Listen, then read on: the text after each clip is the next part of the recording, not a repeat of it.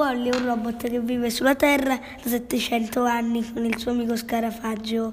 Wall-E, costruito dalla BNL con il compito di pulire la Terra dai rifiuti, si ricarica energia solare.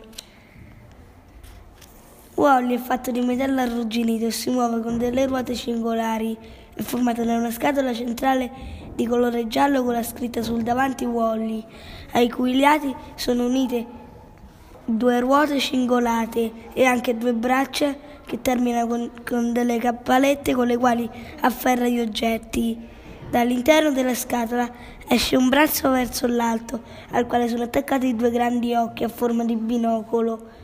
Wall-E ha un carattere molto attivo, diligente e molto curioso, perché se tra gli oggetti che raccoglie trova qualcosa di particolare, cerca di capire a cosa serve e come si usa, e lo porta nel suo deposito di oggetti, che è anche la sua casa. A differenza degli altri robot, Wall-E prova delle emozioni e soprattutto la curiosità di conoscere e di scoprire. Wall-E è stato progettato per compiere una missione, che è quella di ripulire la Terra da tutti i rifiuti abbandonati.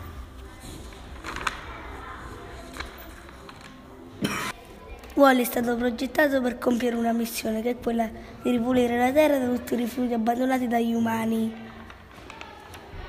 Li deve tutti raccogliere e compattare come cubi. All'inizio in questa missione era aiutato da tanti robot uguali a lui.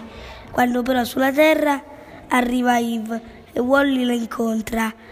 Si innamora di lei e il suo obiettivo diventa quello di restare insieme a Eve, ed infatti è disposto ad abbandonare la Terra quando Eve sale sulla navicella e parte per la crociera.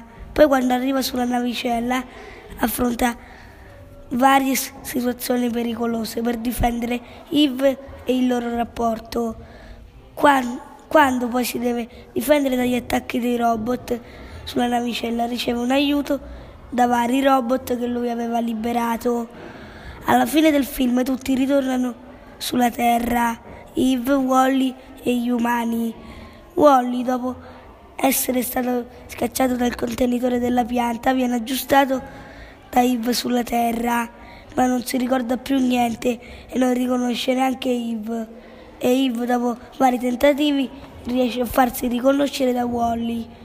Wall-E è un robot molto sensibile che mi fa riflettere che è importante stare con gli altri e scambiare amicizia.